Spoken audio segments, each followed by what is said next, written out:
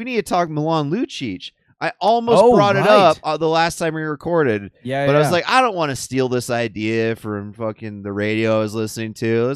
Let's. And then he goes on fucking Donnie and Dolly the next day. He's like, yeah, I'd be open. I'd love to play for my dream to come here or whatever.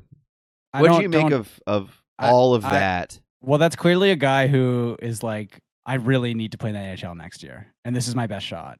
That was basically him talking to Aquilini directly, essentially.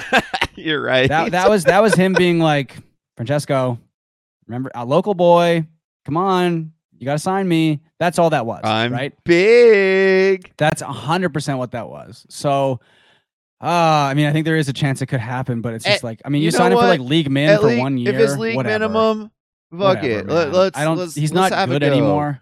But just who cares at this point, you know? Like I watched, and maybe that'll get rid of some curses on the Canucks too, you know? Yeah, bury the hatchet. It always works when the Canucks bring back someone that's killed them before, Sammy Paulson, Mark Messier, etc.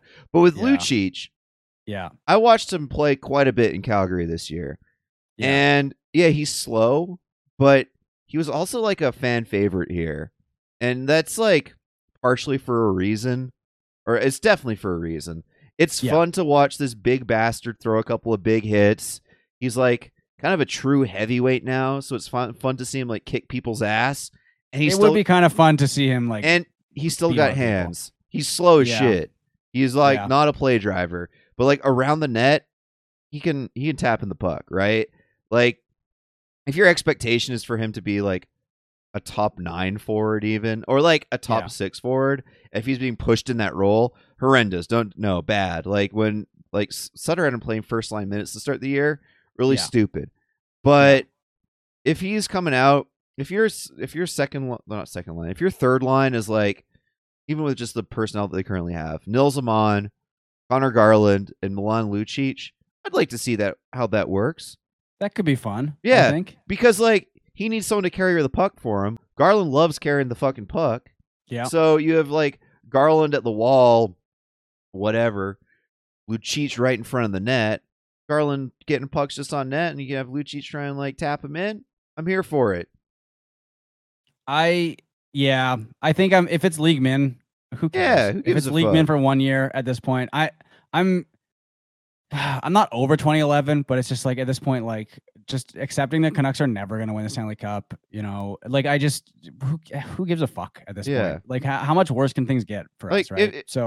If you're having Jack Studnicka as your fourth line wing or Milan, and this is a guy who wants to. This is a guy who wants to be here too, right? Which is like that's rare nowadays, right? And but obviously this is it. I really do think that was him going on the radio and being like.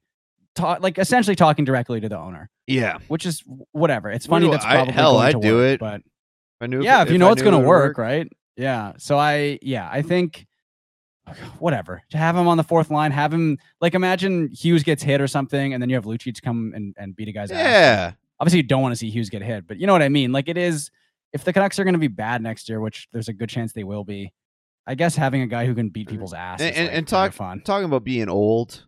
I do another old guy thing is like you need guys that have been there before, which probably having some more mentorship on this team is good.